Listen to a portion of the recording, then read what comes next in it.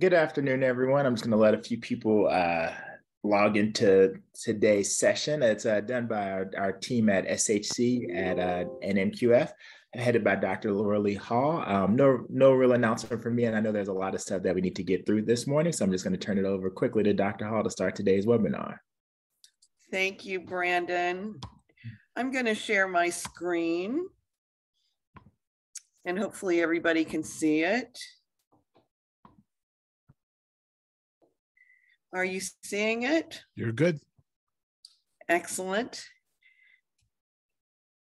I want to start out not just by thanking Brandon, but thanking Ashley Hill, who has really been helping coordinate and put this together today. So thank you so much, Ashley. You're welcome. So let me indulge this great honor of mine in introducing our discussants. And they really need no introduction. And if they want to sing, that's open to them too. So Dr. Dan is one of our experts, champions. He's a distinguished ER physician, assistant professor of pediatrics and emergency medicine at GW School of Medicine. And you see this list of topics and expertise and work that he has done across the board. And he is joined by the inimitable Dr. Thomas, who directs the Center for Health Equity at the University of Maryland School of Public Health. He's really one of the nation's leading scholars when it comes to racial and ethnic health disparities, and has worked in a number of fields. And he's received a number of awards, as you see on this bullet. And we are grateful for his leadership, his insights and creativity, and also collaboration with our Hair Wellness Warrior program. So I'm going to give a little setup here for a conversation. I think we could all rightly say that the last few years have been a roller coaster. I remember when COVID began and the deadly disparities emerged, and how there was just this kind of national cry of surprise and you know, just really dismay. But then folks like Stephen and Dr. Dan, they dug in with others and got communities engaged to protect themselves. And that really worked. We saw gaps in vaccination actually close due to that community-based efforts. I think that maybe we're currently retreating from those successful strategies. And so that's why I wanted to invite these two brilliant, dedicated, passionate men to talk about where we are in this closing days of Minority Health Month. So I'll give you some of my sense. I have a lot of fears that you can see here. You look at the numbers and things are not so great. We have seen shorter life expectancy, increased maternal and infant mortality, cancer deaths, vaccination rates, cancer screening rates, diabetes rates and outcomes, HIV, AIDS, drug overdoses, a lot of health disparities. And there's a lot of things happening in the policy and system. You know, Medicaid coverage diminishing, the impending end to the national emergency and public health emergency related to COVID, which really provided a lot of resources for communities and health departments and clinics.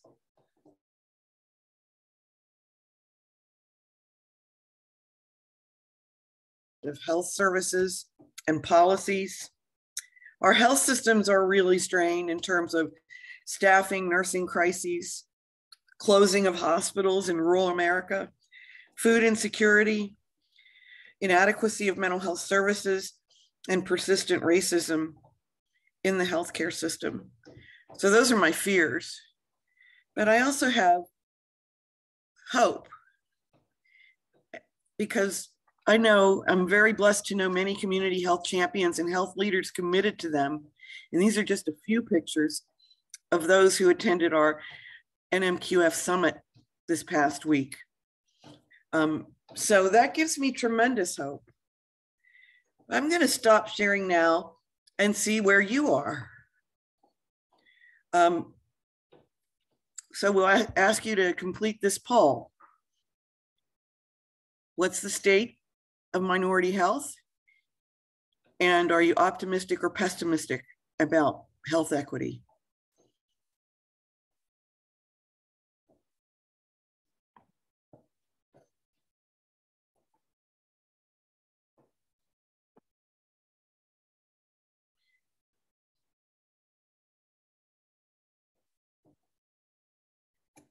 Looks like people, oh, here we go. Some more weighing in.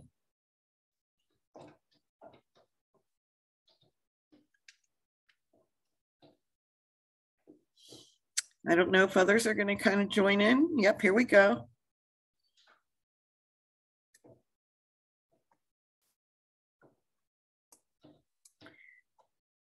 Our two discussants, I know you'll be able to use this information as you go about your conversation.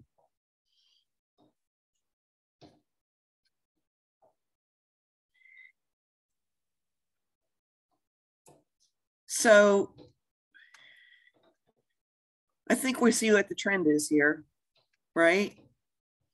So I think we could end the poll.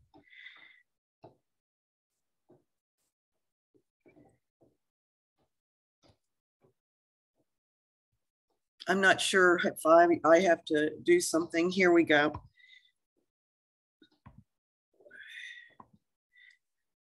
I can't seem to get to my slides to share them.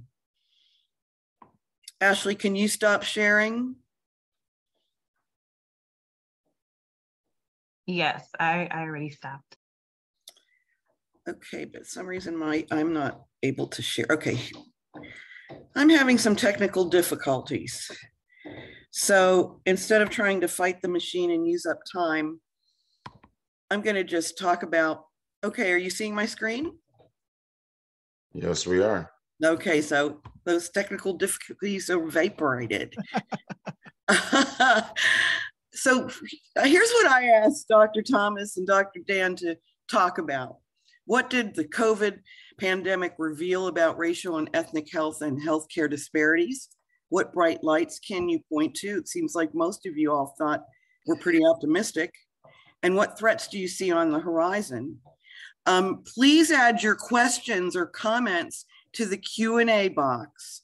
We will definitely get that into the conversation. Also note that we are going to have a word cloud developed, and we will ask you to put your words in the chat. So I'm just going to end my presentation by thanking you and inviting everyone to become a formal health champion so we can make that bright light shine brighter. So it's over to you guys. That's awesome. Laura Lee, thank you so much. To all who have attended and who are here, and please share this with folks. So let's get into the conversation. Dr. Thomas, I mean, we have a big question. We saw that poll. That poll was very interesting. I want to know your thoughts on that. I mean, I'm ambivalent about, you know, the future. However, there are some things that the pandemic really did bring out. So what's your thoughts? Let's kind of get into that conversation. Well, first of all, Dr. Dan, it's wonderful to be one-on-one with you. We've been in webinars with hundreds of other people. Here we are together to address this issue. You know, I have called the pandemic a silver lining, and I do that with some caution because depending on the audience, like we had an audience last night in a webinar where there were people that said, I lost 6 relatives to COVID. There's still a lot of grieving going on, and it may not be possible to see the silver lining when it's up that close. So I think we need to acknowledge the pain and suffering that's still out there as, you know, the world moves on, that there are still people suffering. and that we need to give time for that to sink in.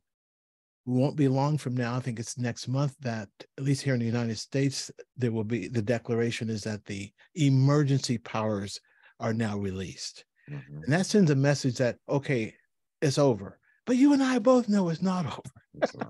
But the other thing is that COVID, you remember those underlying conditions? The diabetes, the hypertension, the risk for cancer, all those, they're still there. And minority health and health disparity research was focused on those chronic conditions before the pandemic hit. So I'm cautiously optimistic, little c, big O right now. Right. And I say that because my big O, my big optimism is these polls behind me. It's more than a background. It's a metaphor for the kind of conversations that have been unleashed during the pandemic in the trusted space of the Black barbershops and beauty salons. And Dr. Dan, you and I both know, it doesn't matter how much hair you have, right? No, it's still smooth. You're going to spend some time in the shop. And that, to me, has been the eye opener to have the barbershops and salons. So as we move along in this conversation, I'll share a little bit more about that work. But how about you as a physician, the work that you're doing? A lot of our clinical partners are also feeling that pain and suffering on the front line. What are you seeing? Yeah, no, I totally agree with you, and I share the same sentiment. It's just that people have been exhausted. They've been drained. We acknowledge the losses. I mean, and then from the healthcare worker, the frontliners, I mean, literally, people have drained several thousands of healthcare workers. They said half of the healthcare workforce, especially nurses, are actually leaving. And over the next 5 years, they're saying the doctors are also leaving. And that is true. Many of us in the profession are. So what does that bode for the future? I don't want to be pessimistic, but that's the burnout. That's the mental health. That's the other underlying issues, not job satisfaction, and also prioritizing what's important to us. The pandemic magnified all these cracks and made us understand and see, feel, smell, and appreciate losses, appreciate loved ones, appreciate time, appreciate personal space, but also start to reflect on who you are and what impact you have on your community and who you have, who's around, who actually cares about you. So there's so many things that people started to grapple with, not even talking about even the financial issues, but just that mental health and just your whole well-being. So I think for the future, there's a big challenge, but the question is, how do we pivot? Do we now use the pandemic as a catalyst that catapults us into a better future in addressing disparities and inequity? Or do we actually let it now, when it's magnified, we don't have a solution for it and let all what we've done, all the gains that we've made, because that's the big O, right? That we've gained through the pandemic, the dedication of time, the engaging the community, the actually finding the trusted resources. I mean, one of the Drake songs is you weren't with me shooting in the gym. People asked us that same question, like, oh, why are you coming to us? And now you want to offer the vaccine and you want to offer healthcare and you want to do all these things. We had all these problems before. We don't believe you. You need more people. I mean, so these are all the questions people ask. So what is our job and what is our role? And how do we actually build upon all what we have? I think that's what we really need to be tackling. You know, you're making me realize that this might be a good time to get a pulse for the audience. And so for those of you listening to Dr. Dan and I'm going to ask Dr. Dan, think about a word right now that best reflects what you're feeling at this moment in the pandemic, and type that word into the chat. And for the next 60 seconds, everybody out there, just put as many words as you can think of into the chat. And we have a team behind the scenes that's going to build a word cloud. And Dr. Dan, that'll give us an idea. That'll give us an idea of where people are. Because I agree with you. You don't replace nurses and physicians like the snap of a finger. It's not a light switch. So the cracks that you were describing are in our healthcare delivery system. And just recently, the National Academy of Sciences had a whole session on the reflections of the pandemic. Why did we do worse than other countries that are not as wealthy as we are? How is it that we, the United States, came up with a vaccine in miracle time, but couldn't get it into the arms of all our people? Those are issues that really, anyone who's going back to normal, I'm going to tell you the message from the barbershop. Nobody wants to go back to normal. Correct. Because back to normal for so many Black and brown people meant living sicker and dying younger. I'm wondering if I could take you, Dr. Dan, into the barbershop right now. Let's take this audience into the shop and let them meet the strategy that we use to actually move the needle. I'm going to ask the team behind the scenes while they're putting those words in to run that video clip. And here we go. I can do this. Let me. Hello, my name is Dr. Stephen B. Thomas. I'm a professor in the Department of Health Policy and Management and director of the Maryland Center for Health Equity at the University of Maryland School of Public Health in College Park. Our center is known for health advocates in reach and research, the HAIR Network.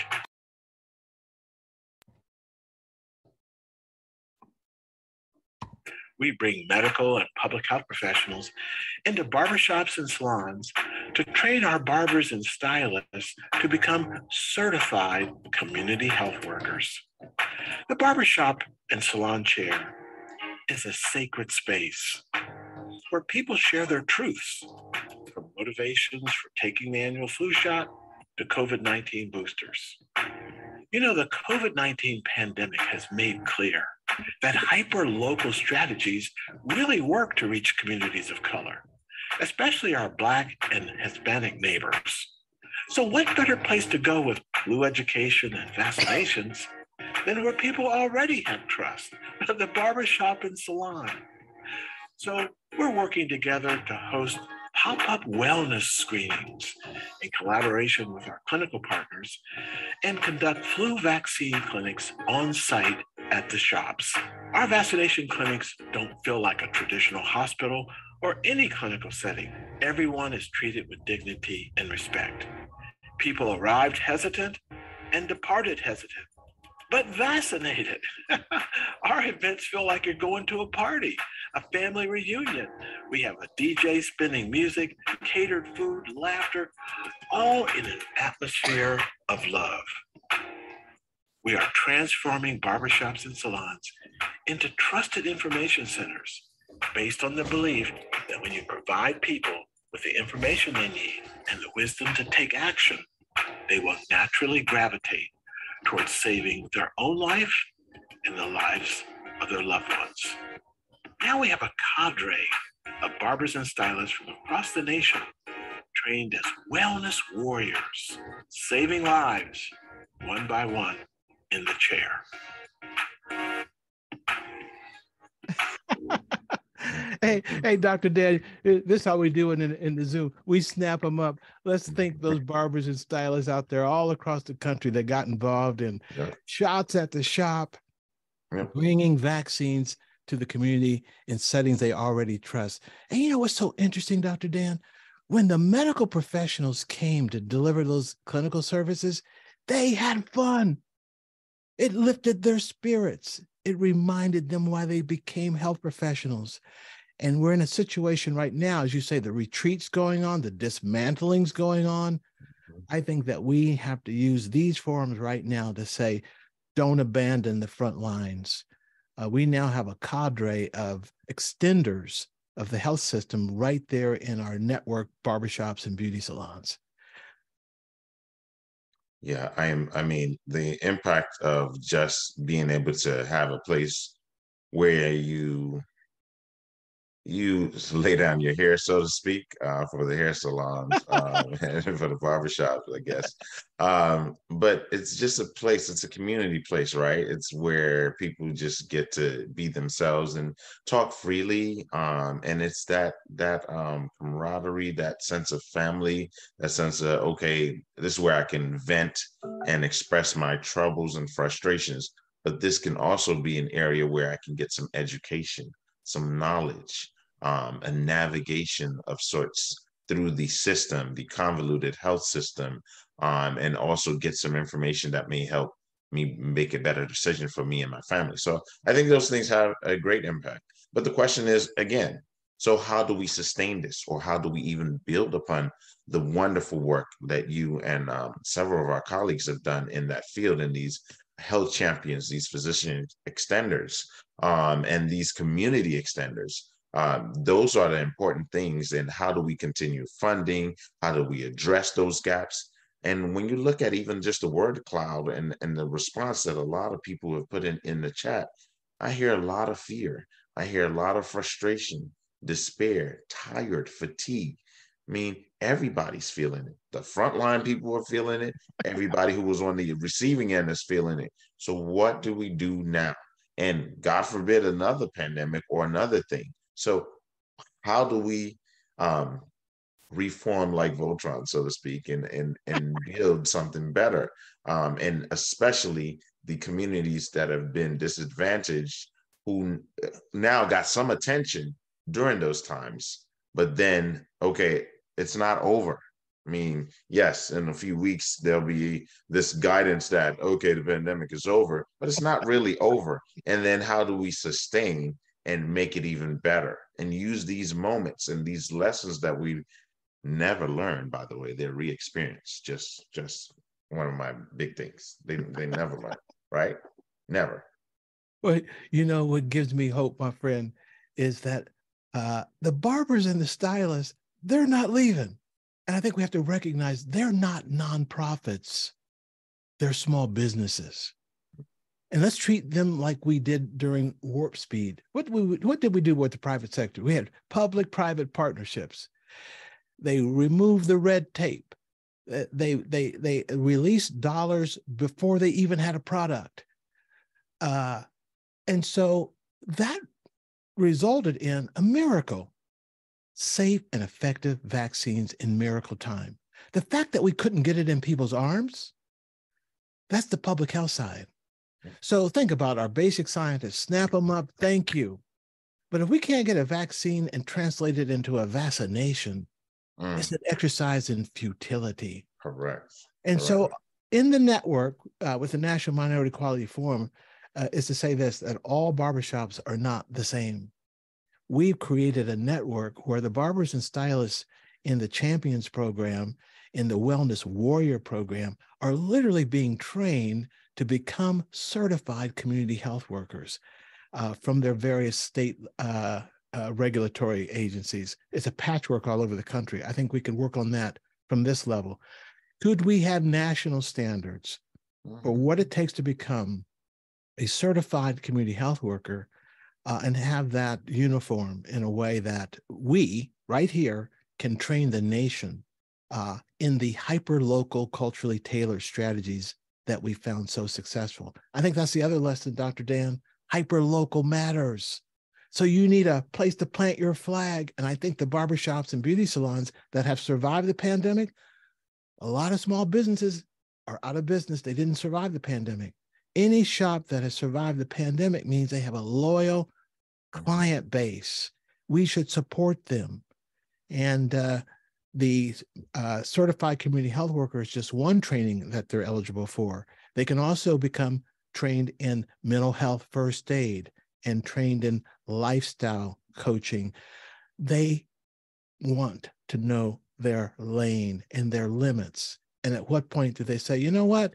You need to talk to a physician. And Dr. Dan's going to be here on Saturday. I want you to help me. How do we get our medical professionals, given the busy schedules they're on, to carve out time to actually come into the community? The pop-up clinics worked, but now the pop-up clinics are being dismantled. Any thoughts about how we do that to make sure that the barbers and stylists still have access to the kind of medical expertise that our communities need? I think it's programs like yours, and the work of NMQF, the work of the Association of Immunization Managers, CDC. I mean, all the public-private partnership and the sponsors.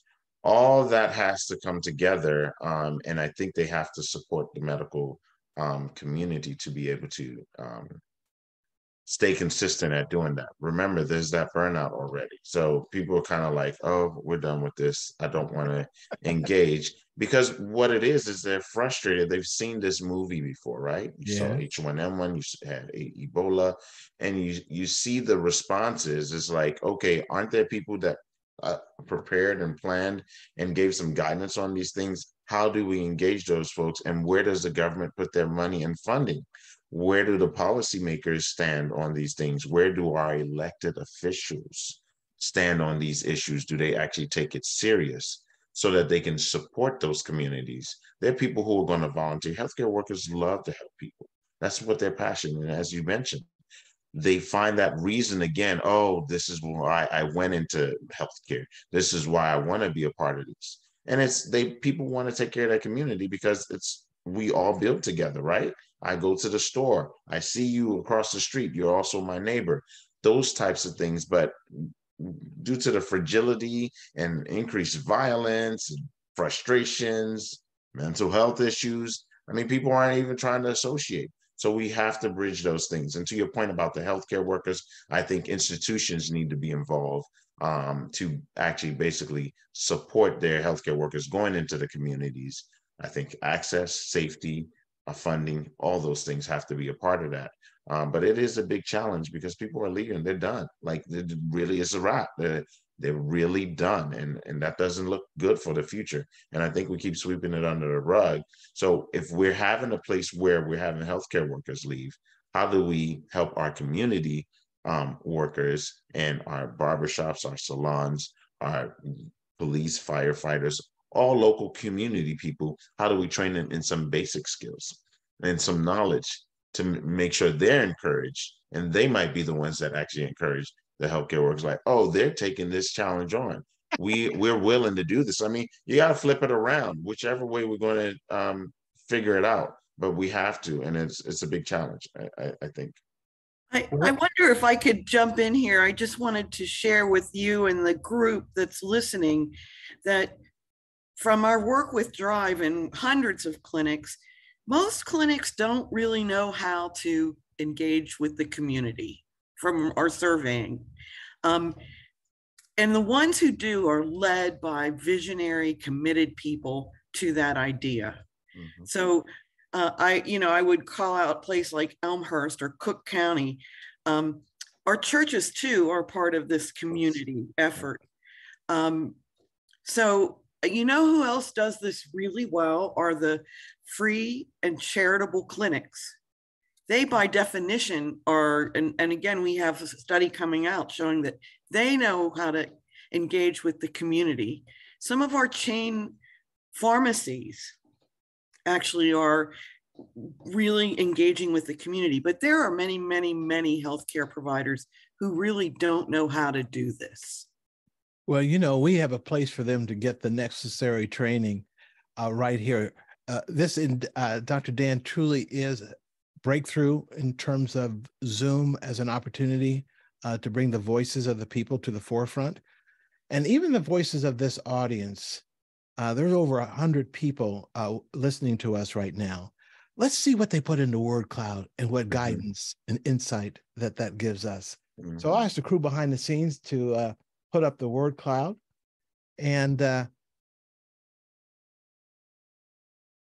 now, Dr. Dan, we have, I want the audience to know that the larger the word, the more people who said that word. And then you look at all the smaller words around the side. What do you see, Dr. Dan? I see concerned. I see tired. Yeah. I see exhausted, overwhelmed, frustrated, worried. At least those are the highlights, at least that stand out to me. And then, around the edge, moral courage, drowning, trepidation, unbiased, cautiously optimistic, integrity, wipeout. I think they're telling us the challenge that we need to address. And one of the things I've seen is that bringing people together where they can actually see the results of their work is rewarding. It can fill them back up again. There's an empathy deficit. There's inspired there. There's some panic, underlying risk. We need to really work these words into innovative strategies to address the needs of our community. And the extent to which we have now identified an army of people.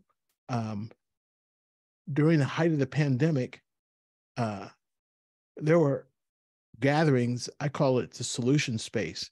They had the pharmacists, they had the business people, they had the medical societies, they had the public health, all those organizations, nonprofits, the churches. They would be in a Zoom all together, trying to figure out, how do we get the vaccine to our communities? How do we address the mis and disinformation? How do we address the politicalization of public health mitigation measures like wearing a mask? We came together across all of our differences to find common solutions, Dr. Dan. How do we get back there? Yeah, that was a great time, and also a trying time. Yes. And I use great time as it's a moment in time I don't remember in history, and I'm young. Where, everybody was on the same page. Yeah. Working in unison, walking lockstep, all hands on deck, trying to solve a problem for the community. We did many of those calls together, and MQF hosted several of those, many different organizations. How do we get there? It's one of the sayings of one of my colleagues, and we always said this when I served with HHS. It was really day-to-day preparedness begets disaster preparedness. So it's the things we do day to day. I go to the community store. I see my neighbor. I say hi. They need some change, or their child just fell and I pick them up. Just the things that we do for each other. And there's commerce, there's exchange of ideas. Oh, hey, what happened to your neighbor over there? That sense of community is definitely fragile nowadays. Let's not deceive ourselves. It's hard to do, and I think it's these type of discussions, but also events around it. People like to socialize. We're social animals, right? We were all locked up for a while, and now we got that time to mix and mingle again. So I think the social type of events are important. And even, people got zoomed out too, They're like, okay, I want to see you in person. What do you look like? What do you sound like? Let's just interact. I want to hug. I just need some love. So there are many different things. So I think those things need to be part of the solution, where we're engaging folks, but also coming to their events and doing the day-to-day things, the regular basic things. Hey, I need your blood checked. I need your blood pressure checked. I need you to help me. How do I navigate the system when I come to the ER, Dan? What am I supposed to say? And what if I meet resistance? How do I escalate? How do I navigate the system? Who do I need to call? What things should I worry about?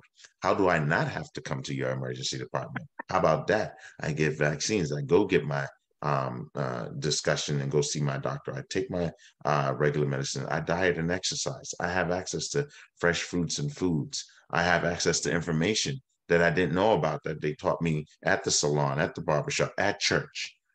Meeting people where they are. We talked about all of that, but also day to day, what are we doing? And those things build upon the system. And then the healthcare system has to face its own issue with having a system that actually can do these things. Laboratories, timeliness of information, breaking information down in digestible, understandable ways for people. So it's not all this whole cap and lies that people get in all these disinformation, right? So we need to be savvy on those things. And then we can get into the whole funding and where the government stands. What are they supposed to be doing? Who's accountable? Politicization of all the healthcare policies. You see what's going on with just abortion and actually access to women's health and women's rights. That's just an issue. Gun violence. We see this all the time. America hasn't gotten it through their head that they need to actually take their head out of wherever and figure out that gun violence is a problem. Like, these are the things that we need to call out and that are important, in addition to other things. Childhood vaccination. I mean, there's so many different things. Don't get me started, but I'll pipe down and let's see what's in the chat and what people are talking about. Well, while you're looking there in the chat, let me just say this. I cannot think of a better place for those conversations to be happening than in the barbershops and salons. In fact, in the Black community and the Hispanic community, those are places where social norms are set. If we're not there, then we allow them to simply marinate in the misinformation swirling around. And now we have a place to help guide people. Here's the message that we heard last night from the Wellness Warriors, who put on their very first workshop. And Laura Lee, let's make sure we we'll send a message to everyone who registered here, so you can literally hear the Wellness Warriors tell their story. And what they described was the fact that they are literally, when they started out, trying to persuade people to change their hesitancy, didn't work. Okay? Because their minds were made up. Over time, as the barbers and stylists, who were also on the hell no wall, got more information, made informed decisions, got vaccinated, they became role models for their clients. And now, wow, last night, as one of our Atlanta Warriors said, it started out with 5 people coming in, and before it was all done, over the several months, 1,500 vaccinations in a barbershop in Atlanta, Andre Russell's shop. Amazing. And now, Dr. Dan, they gave us an example. They said, you medical professionals have all this jargon. Dynamite Brown said, I like basketball. We are your team. We're in the playoffs. The stadium is now full. The people are here. But we don't have a ball. You health professionals are the ball. Come back to the hyperlocal community. We're ready for you. And I think that the window for that readiness is not going to stay open forever. We were able to overcome the distrust and build trust. But Dr. Dan, now we have to be trustworthy. They say, hey, Dr. T, are they just going to give us the jab and leave us with cancer? Give us the jab and leave us with diabetes? I think that that's very insightful. And we need to lift up their voice and start agitating on behalf of making sure that the hyperlocal strategies stay in place. And ask our pharmaceutical friends to step up to the plate as well. These are small businesses. And to tell our friends in policy, there's something about warp speed that may be advantageous for it. Maybe we'll call ours quantum speed, because we definitely need a new way of having what worked during the pandemic be sustained. Why would you abandon what we know worked? And that's going to take us to agitate and help our barbers and stylists be advocates for hyperlocal community engagement. And enter the policymakers and organizations such as NMQF and others, just basically advocating and banging down the walls. Many of us who are involved in different discussions, again, agitating, as you said, writing about it, talking about it, doing things about it. And I think providing visibility, evidence. Hey, this is what happens when you adopt a hyperlocal strategy. This is the impact of the public-private partnership. And I think those are things that are important. And I think also, our government also believes in understanding fiscal things. So anything that has to do with money, they kind of raise their eyebrows to that. So if you can show that there's money saved in prevention, as opposed to waiting till the last minute and doing things. I mean, we spent over $5 trillion on the pandemic, and what were the outcomes? But there were so many lives still lost. Could those lives have been saved? Over 60% of the lives lost, if not 70, could have been saved. That's a huge impact.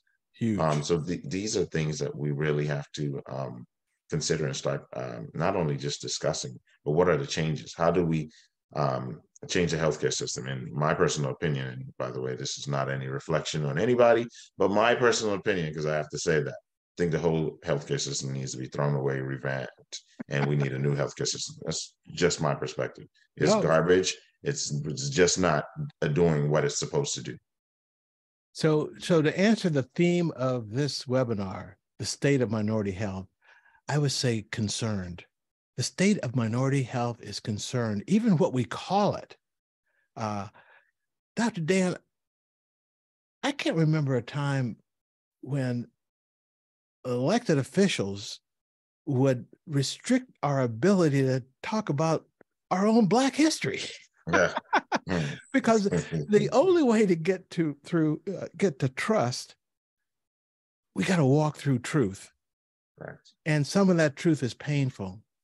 And here's another silver lining of the pandemic, because the anti-vaxxers were using the history of research abuse in our Black community as, oh, Black people aren't getting vaccinated because of the syphilis study.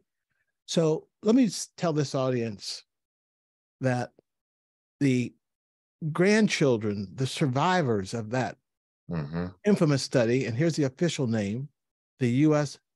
Public Health Service study of untreated syphilis in the Negro male. That's the official title. Don't be afraid to use the official title. Don't use the shorthand. Use the official title. They came on and did a ad council series. These are the children. Don't use our loved ones suffering as your excuse not to get vaccinated. These are folks living in Macon County, Alabama, in Tuskegee, Alabama, and they got vaccinated, Dr. Dan. They got vaccinated. That's a sea change. And we need to make sure that our medical professionals begin spreading that message into the curriculums and not use it as an excuse for not engaging our communities. We have demonstrated we can build trust. Now we need to be trustworthy. No, totally. Henrietta Lack's daughter, I believe we did a session with NMQF. Myself, her, and some others were on that call. We had a community engagement. So people get it. And sometimes what happens with misinformation is just they're facts that are spoken. They're a lot of garbage, as I call it, sprinkled with a little bit of truth. The truth stands out. So they use a word and people kind of gravitate to one word. They don't read the rest of the stuff. And that's the garbage just couched underneath. So we have to teach our people also to be able to discern and to have trusted resources, but also the trusted resources have to be trustworthy, right? And there has to be consistency. It has to be rebuilt. It's damage that's been done over 400 years. Yes. And now we're trying to do it within a year, 2 years, 3 years. So again, we have to play that part. And a lot of those things have to be addressed. And we can go through them till we're blue in the face, but what are we doing about it? And how do we strategize and getting around it? So I can't believe how time is flying. We got it's 12:43. Let's see what we have in the chat. We have any questions in the chat? And Laura Lee, let's go ahead and let's spotlight Laura Lee and bring her up here. And let's take on that chat. So Laura Lee, I'm going to give you some questions that have appeared, and I think it'll probably also lead to further conversation. We have from Dr. Like, what is being done to document and address disparities in the care and outcomes of patients living with long COVID from diverse and marginalized populations? Would either of you like to comment on that? I'll just briefly, and then throw it to Dr. Dan, because in the clinical world, they're still trying to figure out what it is. I think the key is for people to recognize that COVID is not the flu. Maybe that was one of the biggest things when we're trying to find the right analogy. The flu doesn't mess up your endocrine system. The flu doesn't give you chronic long-term symptoms. So that work is happening literally as we speak. And I'm hoping that people are talking to their healthcare professionals. And Dr. Dan, here's another opportunity for our people to participate in the kind of clinical trials that will help answer the very question this participant has asked. What are you seeing on the medical side, Dr. Dan? No, I think you're totally right. I think defining what is long COVID is elusive. It's a constellation of symptoms, behaviors, and manifestations that are very subjective to the individual. Fancy word for saying we don't really know. So that's the medical jargon, right? That's what you want. But we have to get around that. I think that they are studying, and I'm not saying that they're collecting data, but these things are usually rear view retrospectively. We can get some clarity.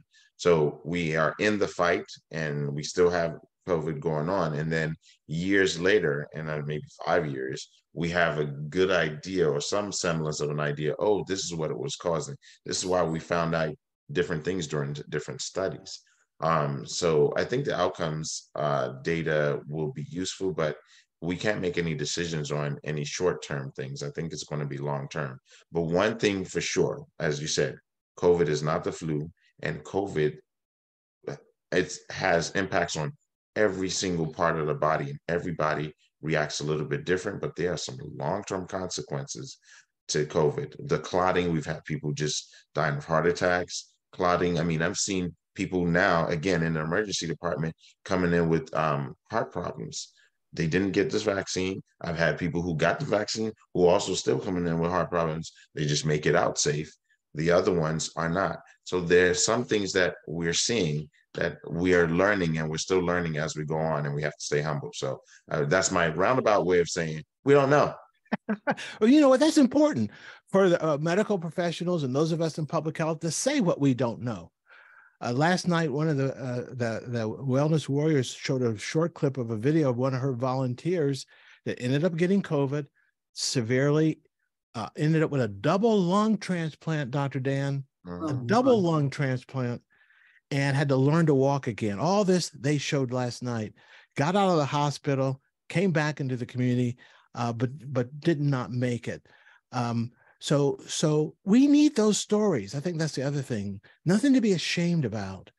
We need those stories, and we need a venue, Laura Lee, where people can come and share those stories, and that can help contribute as well. You know, we've got a lot of very thoughtful comments and questions. There's a couple of questions that have to do with community health workers. And, you know, what do we do to systematize, that's my word, these individuals and implement it at a hyper local level? And it, you know, it's all on soft money now, and it's probably going to dissolve, right? It's a trend. It's another fad. So what do we do to make this a sustainable part of health care and health equity, and drive it to the hyperlocal level? Well, I'll start to tackle that. I think for community health workers, and there are different levels, right? So if we're talking about, for example, with barbers, stylists, and those becoming community health workers versus the true previously trained healthcare workers who actually work in the community. I think there are two parts to that. The first thing is funding. It all comes down to money. People work, people will volunteer their time, but there's only a certain amount that you're going to get out of them for that time. So there has to be some incentive. It may not necessarily always be money. It might be some other things. If they have access to maybe childcare, for example, and they can volunteer 2 hours a day or something like that. So we have to find some incentives around doing that. But bottom line, it got to be money dedicated to it.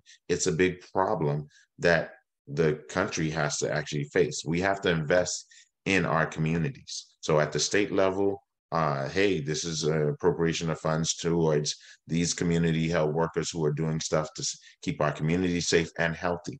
That has to be a priority. This is something that the church has actually pulled out to say, hey, or to the other faith-based organizations, mosque or any synagogue, that have said, hey, this is what we're doing for our community, and this is where we're putting funds. There are community people who will also invest in that for that. So I think it's figuring out how to get that partnership, but there has to be some financial and other incentives to keep that sustainable. and they have to believe you. You have to be engaged, and you have to provide some services that are beneficial. And most importantly, there has to be data and outcomes. How do we collect that information? And how do we actually reflect that information in terms of their healthcare outcomes? That's important. So, Laura Lee, I think that if we do nothing in this moment that we have for fundamental change, it will be another fad. But this could be sustained and supported. Right now, there are community colleges that have training programs for community health workers. But again, it's a patchwork. I know about Maryland. I don't know what's happening in Arkansas or Ohio.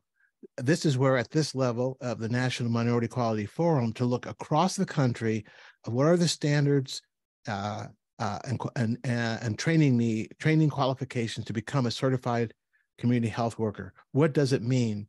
And for our barbers and stylists, think about this, Laura Lee. They're independent. They're certified by the state, but they're independent. They're not working in a hospital, so they're not in the reimbursement loop. We got to figure that out, because community health workers can be spread across many domains. You want them in the church. You want them in the grocery store. You want them in the barbershops and beauty salons. That's a reimagination of what a community health worker can be. They're not just hospital navigators. I don't think we should let the hospital system totally define what a community health worker is and does. The pandemic showed us they can do a lot of things outside of the hospital setting that can really make a difference and be partners with our clinical providers. Totally agree. So there's a comment about basically, how do you take that first step of engaging a trusted community health champion? That's what I call them. I think they should come. I think they should come to our building trust training at the National Minority Quality Forum, where Dr. Dan and I are core instructors, and we bring our barbers and stylists in to let them literally see it in action. I would like to see us have a health equity bus tour, Laura Lee. We travel around the country to highlight what worked. Don't you remember when we were doing flyovers and clapping at a certain time of day for the health workers? We got to get back to that. We got to get back to that, to lift them up across the board. The program last night for the that the Barbers and Stylists put on, sponsored by the National Minority Quality Forum, was a love letter to the clinical partners. Wow. And then we want to let them know we are ready for them, we need them, and that they come back to the neighborhood, they will be filled back up. Yes. It will help heal them. Definitely. No, I think love, you're totally right. Several healthcare workers have said it. They feel used, abused, and neglected. Unappreciated is the word that I constantly hear. Yes. And that fosters the burnout and just I don't want to be involved in all this. Yes. So yes, I think love and those types of events are important. So that would be great. Let's definitely follow on that. I have always believed that, actually, that we need to, I know how busy our clinical teams are, but they are, if you engage them in something, a training, an exercise, an activity that aligns with what motivated them to begin with. Yes. And inspires them or rekindles their energy. It's amazing how that can really, I think, go a long way towards helping, the burnout and worse that we see in so many clinics. I do have another question that was raised, distinguishing between what COVID disease versus COVID vaccine evokes. And I think that there's some vaccine hesitancy and misinformation buried in that question. I wonder how you would speak to that. I mean, so I would highlight quickly, and full disclosure, I see my battery's acting up. So if I disappear, it's not because I don't love y'all. So just keeping it 100 with y'all. With that said, so COVID-19, the disease, or SARS-CoV, the virus, if we want to distinguish all the things, COVID-19, the disease, definitely caused clots, like maybe 20, I'm just giving random numbers here, but these are some of the quick facts. You're more likely to have clots and die from the clots just from the disease versus the vaccine. So let's make sure that that's clear. That's what a lot of people don't understand. And because COVID-19 actually affects several different organs, causing inflammation, just wreaking havoc through the whole system. It just basically resets everything, and it makes everything just kind of go haywire. That's the best way I can describe it. The vaccine is meant to protect you, meant to show you who the assailant is or the threat is, so that you can mount a better immune response. There's some people who might have a different kind of immune response, but that's few and far between. The big picture is you're more likely to have clots and long-term consequences that we're still learning as we go along, that we're seeing in patients. Clots, literally, and I'd say clots, that's like strokes, that's lung transplant, like Dr. T had mentioned. It affects your kidneys, it affects your heart, it affects other systems, even bodies, muscles, your brain, this whole brain fog thing. Some people are getting strokes. This is without the vaccine. There's some people who have had it with the vaccine, so I don't want to say that that's not clear, but the likelihood is 20 to 25 times more likely that you'll die of a clot. And if you're pregnant or in a state of pregnancy, which also puts you at risk, in addition to having COVID-19 and not having been vaccinated, your clot chances rise up to 40+%. So those are important things people need to be aware of. So we have to reiterate time and time again that the risk, that these vaccines are safe and effective. I think that's key. And be mindful that the misinformation campaigns are not going to stop. We have one of the most prominent purveyors of vaccine disinformation, Robert Kennedy, who's actually now announced running for president. That's going to give him a big microphone to spread this. This is why we must stay in the community, right, in the barbershops and salons, and not let those places be marinating in that misinformation. How do we use the flat screen TVs in those shops to deliver content that they can trust? That's another silver lining of the pandemic. We have the same social media tools that the purveyors of misinformation have. How do we amplify and maximize our use of it to make sure our communities actually have what they need to keep their families safe? Well, we only have 3 minutes left. I just entered in an email that I hope everyone on this call will join us so we can work on educating, give jump starts to some hyperlocal activities, and join as advocates for solutions. Last thoughts. Maybe we better go with Dr. Dan first, since he's a hero. I got 17%. I just checked the percentage. My last thoughts are, look, we are human, okay? Love one another. Try to reach out, be a part of the solution, engage your community, tap in with NMQF, so you can get some of this information. Go follow them. And I say them, it's us, because I'm part of the family. And the impact that the organization is having on the community is sending reverberations through the community, but also the work of my fellow colleague, Dr. Thomas, and others, and the people in the background. I think all of that needs to be valued. And the way you show us value is not monetarily. It is by putting in your time, connecting, attending some of the events, and then finding what's going on in your community to be a part of that solution. How can you become a health champion for your community, for your local area?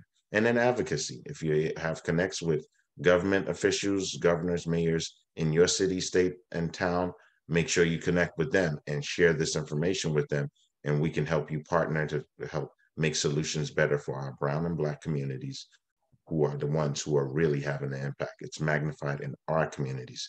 I wanted to make sure we emphasize that. I'm not apologetic about that. And with that, love you. I'd say, these barber poles are universal. You can go around the world and you'll see them, but every barbershop's not the same. Every salon's not the same.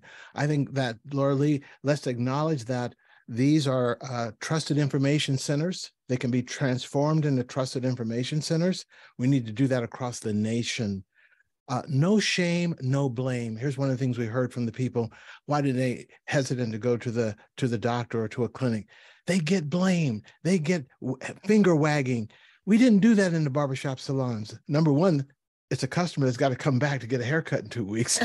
And you don't want to have a messed up haircut. No. So that attitude, that environment of no shame, no blame, they took the time to listen and they let people come to the reality in their own time with consistent information. Here's another thing. We need more acts of kindness. You know, folk come into the shop, a barbershop or salon, feeling however they're feeling, because, you know, they may be a little down. But once they sit in that chair, when they get up and leave, they've got a smile on their face. We can use that to our advantage. And Dr. Dan, I'm not going to wait on the hospital systems. I say we reach out to Dr. Dan and your colleagues one-on-one. Would you be willing to be part of a registry so that we here at the National Minority Quality Forum can call on you and connect you to one of our hair network shops in your area, so that you're assured that when you go into that shop, those barbers and stylists have been trained? We can do that step by step, neighborhood by neighborhood, and really move the needle in a way that cannot be undone. That's what I want to see. We can do that. And it's 101. There you go. I So can't believe it. You know, with all our love, thank you, everyone, especially you, Dr. Dan, and you, Dr. T, and all those who've been helping to make this a great webinar, and all the participants. I have a great day, a great weekend. Stay in touch. Let's build this registry. Bye-bye, everyone. Bye-bye. Bye. See you.